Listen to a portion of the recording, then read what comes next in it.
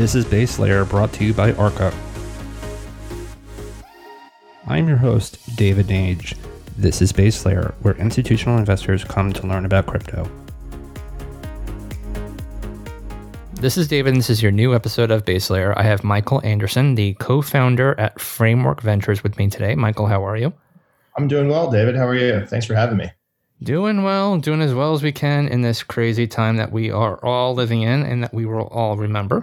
So Framework is a thesis-driven venture firm that builds alongside our founders, and they're obviously focusing on blockchain encrypted technology. And so we are going to be talking about their thesis and about some of the things that they are looking at Framework.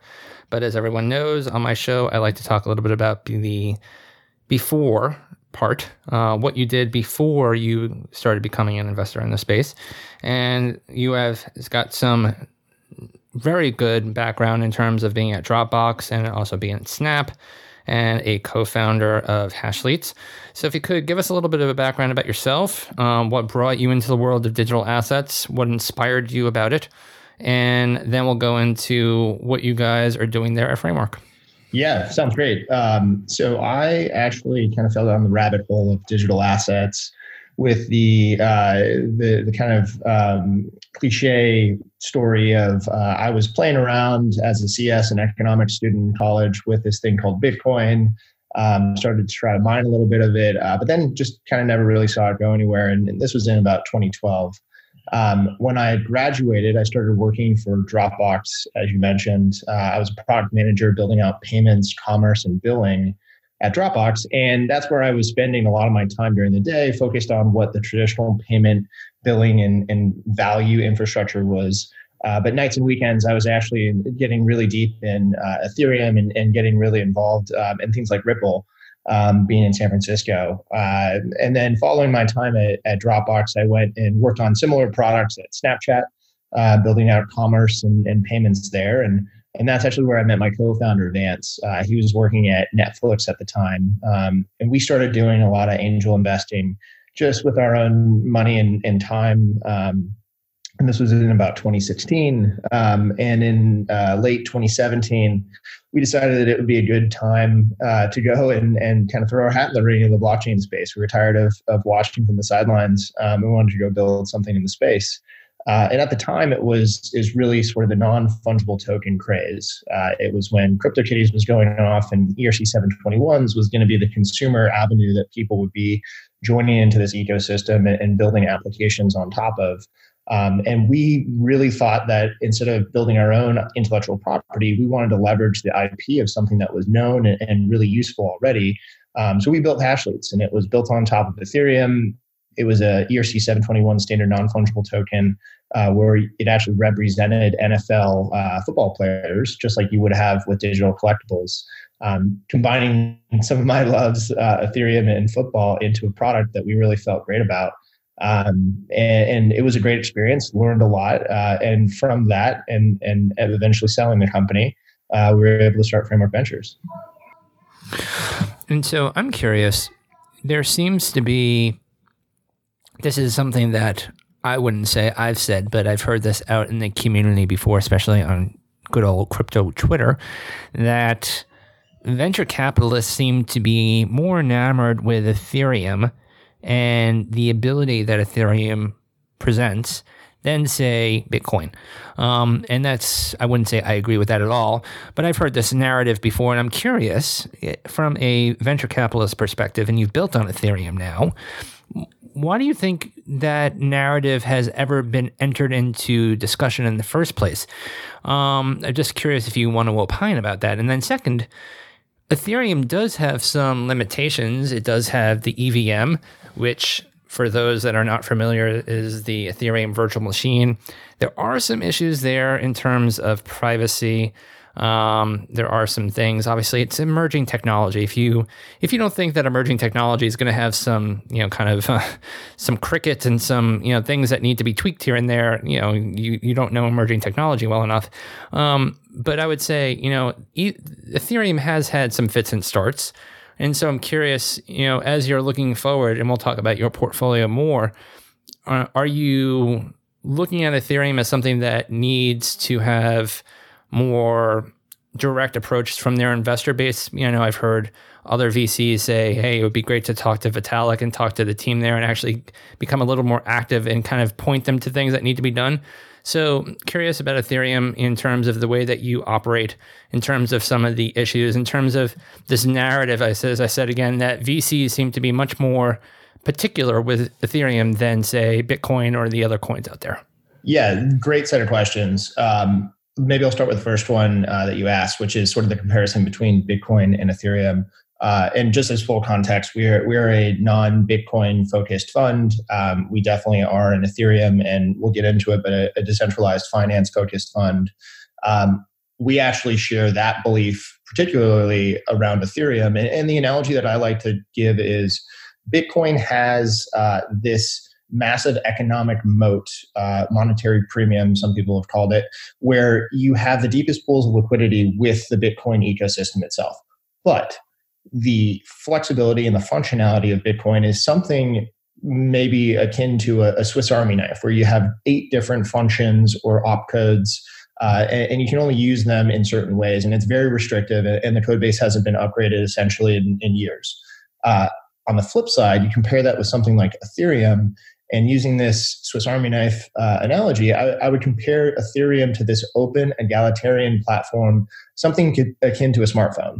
And the ability to create different applications with a Turing-complete smart contract scripting language like Solidity and using the EVM is where I think much of my excitement, much of our investment focus goes, because you have pure flexibility and functionality when you can think of anything of value transfer or anything that you'd want to build on top of Ethereum. It's able to be done without any controls, without any restrictions. And so that's where we see the comparison between Bitcoin and Ethereum.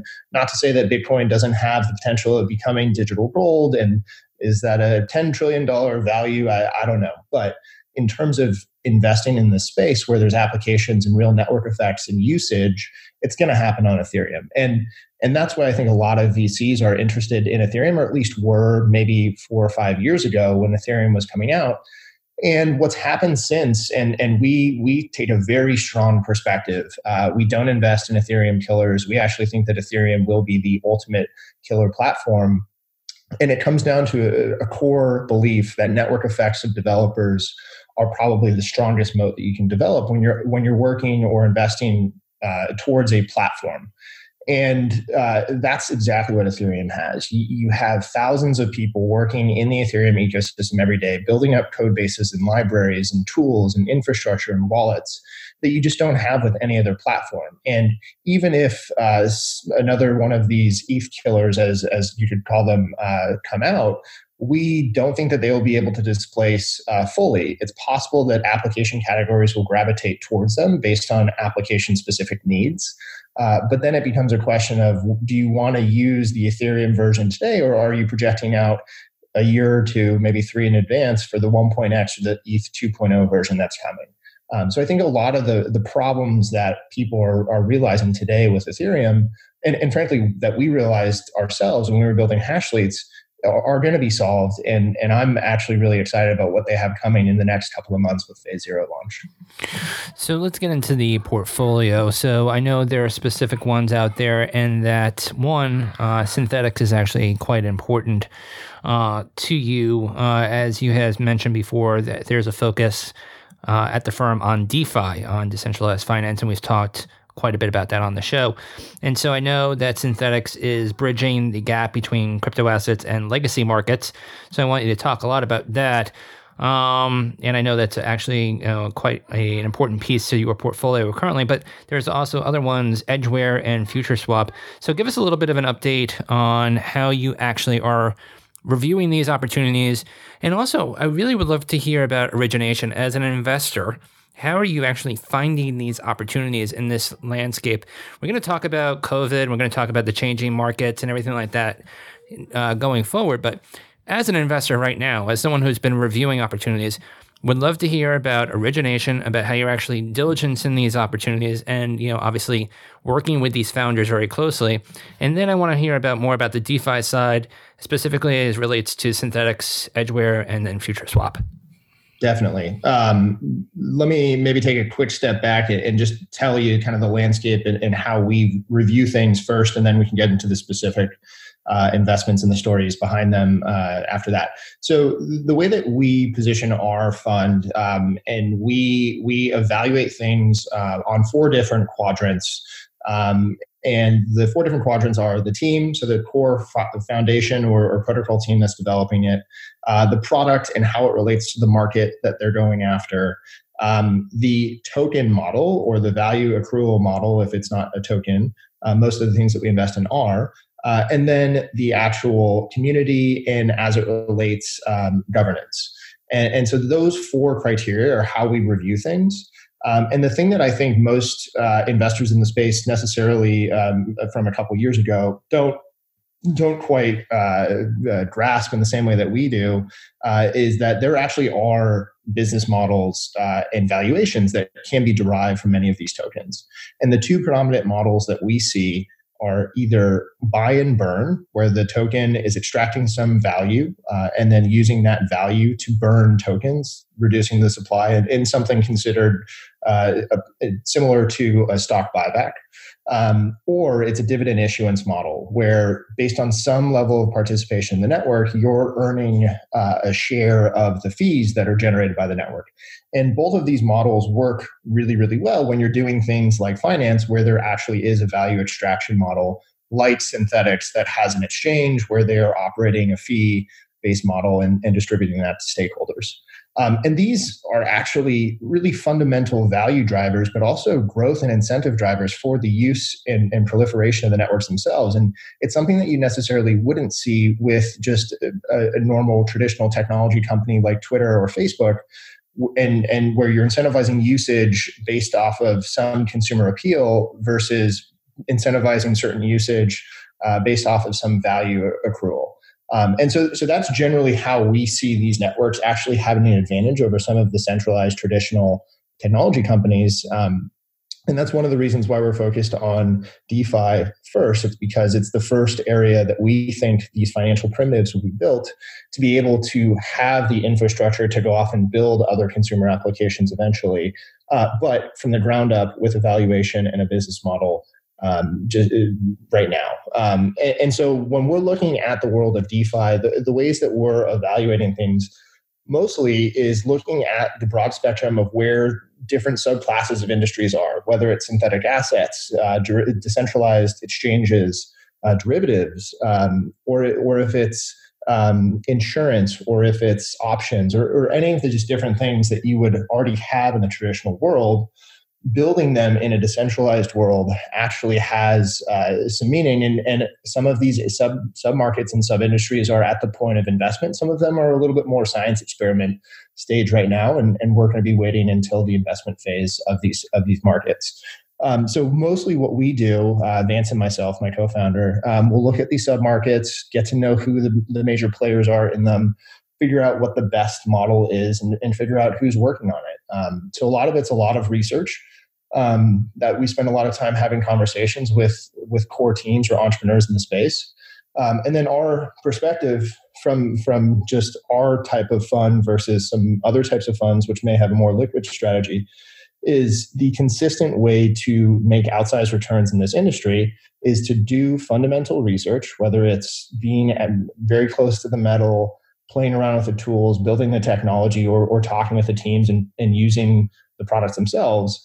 So that's got to be core number one. Number two, being non-consensus and right.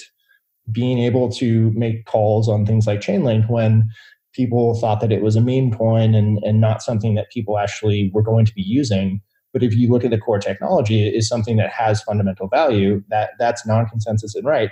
And then the third component is being able to hold for a very long time. These are early stage technology projects like you discussed earlier, but also public equity style liquidity. So being able to say, we're going to go up and down with the vicissitudes of the market, but we have a long-term, multi-year horizon perspective on these things, whereas a month-to-month or week-to-week perspective would be counterintuitive for these stage of technologies. Right. And so as it relates to synthetics and relates to the idea of synthetics, there are a few others that are chasing this, the idea of reference assets, the idea of derivatives, as you said, derivative of derivatives, if you will.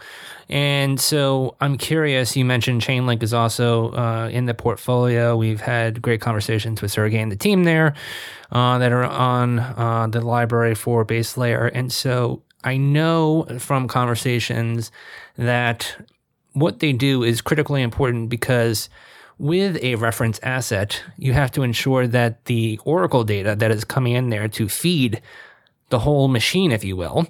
There are smart contracts that are basically there that says, okay, this reference asset is S&P 500 futures, we'll call it like May 20s, whatever it may be.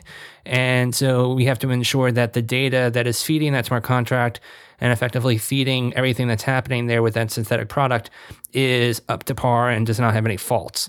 And then you also potentially have to have something like a Nexus Mutual, which provides insurance to ensure that that smart contract, if it has any fault whatsoever, that there is some sort of layer of insurance there. So talk to us about some of the mechanics that is involved in some of these kind of new synthetic derivative products.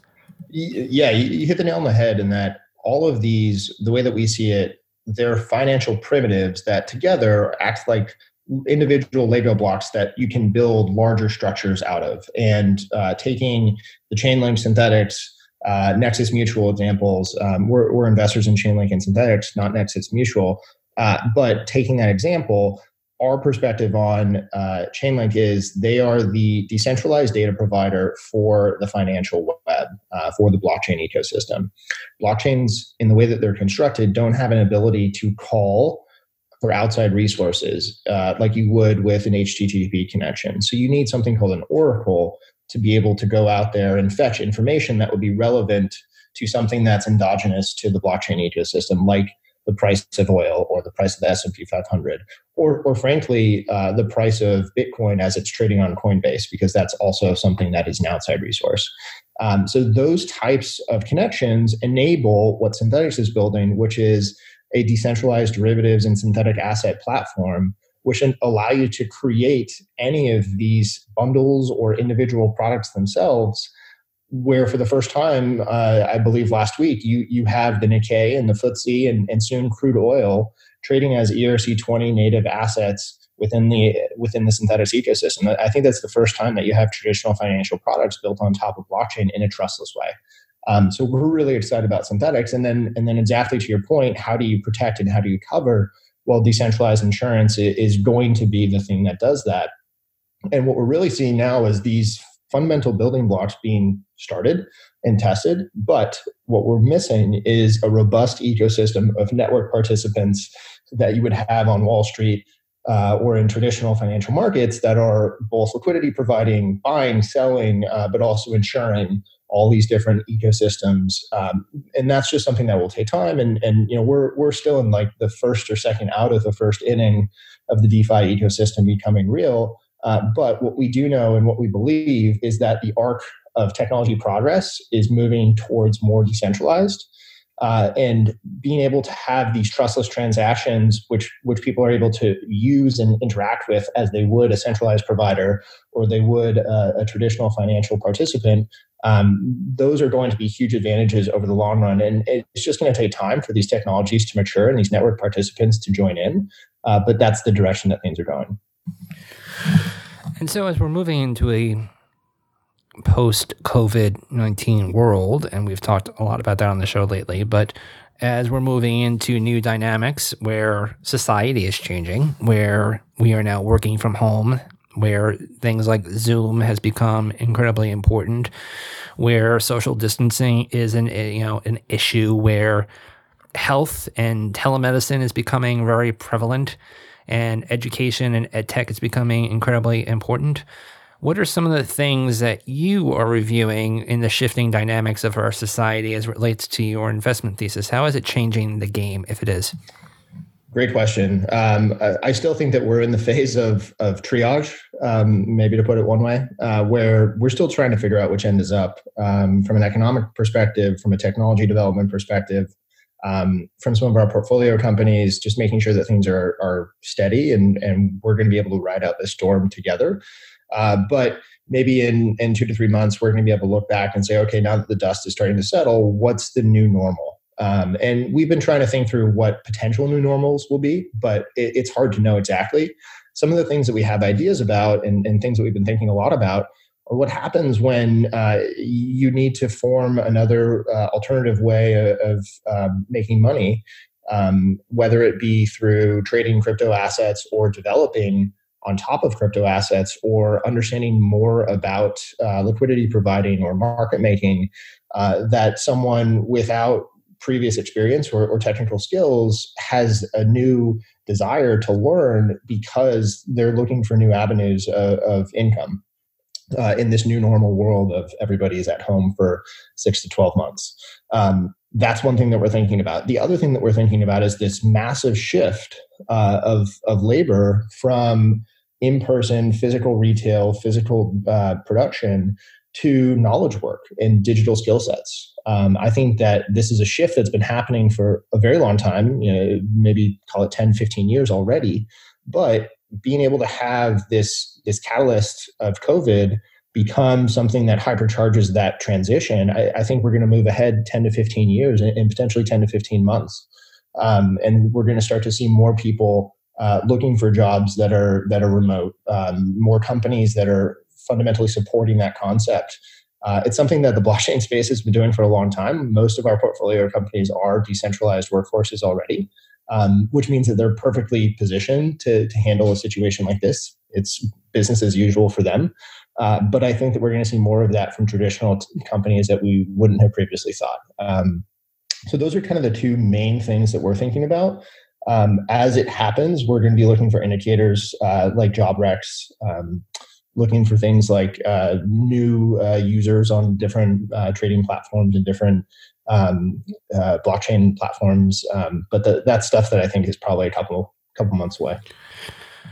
That's fascinating. And so as we're wrapping up thoughts about everything, as we like to do on the show, and you may have an answer here or not, that's fine. But as we like to get to know our guests a little bit more, anything that you've read recently that really resonated with you? Personally, I'm reading Krishnamurti, which has been very peaceful to try to figure out how to listen better and to be more at peace, as we're all trying to find some peace in the madness that is right now. And so anything that you've read recently that might be resonating with you that kind of is meaningful? And as we always like to say, for fun, any music that you're listening to these days, again, hopefully you're having some fun. I know we're all in some form of lockdown wherever we are. And so anything you read, anything that you're listening to give you some energy, some motivation, some peace. Yeah, I got a couple of things. And one of the things I think you and I have talked about before is I love to just go back and kind of reread timepiece information, whether it be Newsweek articles, Time magazines, or newspapers from different eras. Just doing a lot more research as to a better understanding of the zeitgeist of society from those periods of time. Historically, I've been looking at things from the 80s and the 90s when the internet was getting started, but more recently thinking about different global situations like the 1918 Spanish flu, just to understand what people were talking about and how to compare and contrast this time to then. That's been fascinating, and I don't have any major takeaways. It's kind of what you would expect, just given the 100 years difference. But I have actually been reading a book on MBS, the Prince of Saudi Arabia, which is fascinating, just to get a better understanding of what his perspective is and what his storyline is. Just kind of taking everything that's going on around and just kind of pushing it aside to get a better understanding of someone else and a different perspective. So those are kind of the two pieces of reading that I've been doing more recently. In terms of music, that's kind of where I like to find peace. And I love classic rock and roll. I've been going back and listening to every Bob Dylan album I have, and that's been really nice, just soothing as I do work. and just a great lyricist and musician all around. So really been enjoying Bob Dylan. Did you check out that new, I think it's a 16 or 17 minute song that he just put out? I haven't, no. Oh, yeah. I heard that, someone was talking about, that's also another Dylan fan. They said that I think he just released, I think it's like a 15-minute song. I don't know how that works, but I think it's something out there. So take a look if you can. Last thing we'd like to do is, where can people find out more about Framework and get in touch with you guys?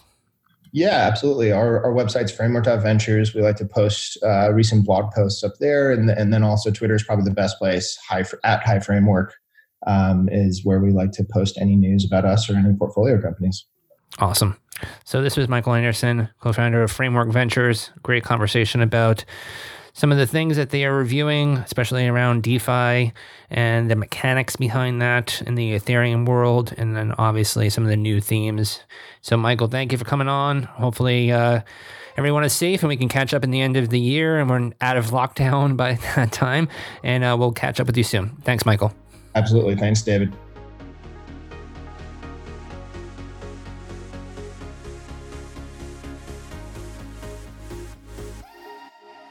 For more notes from this past episode about our guest, please go to www.ar.ca/baselayer.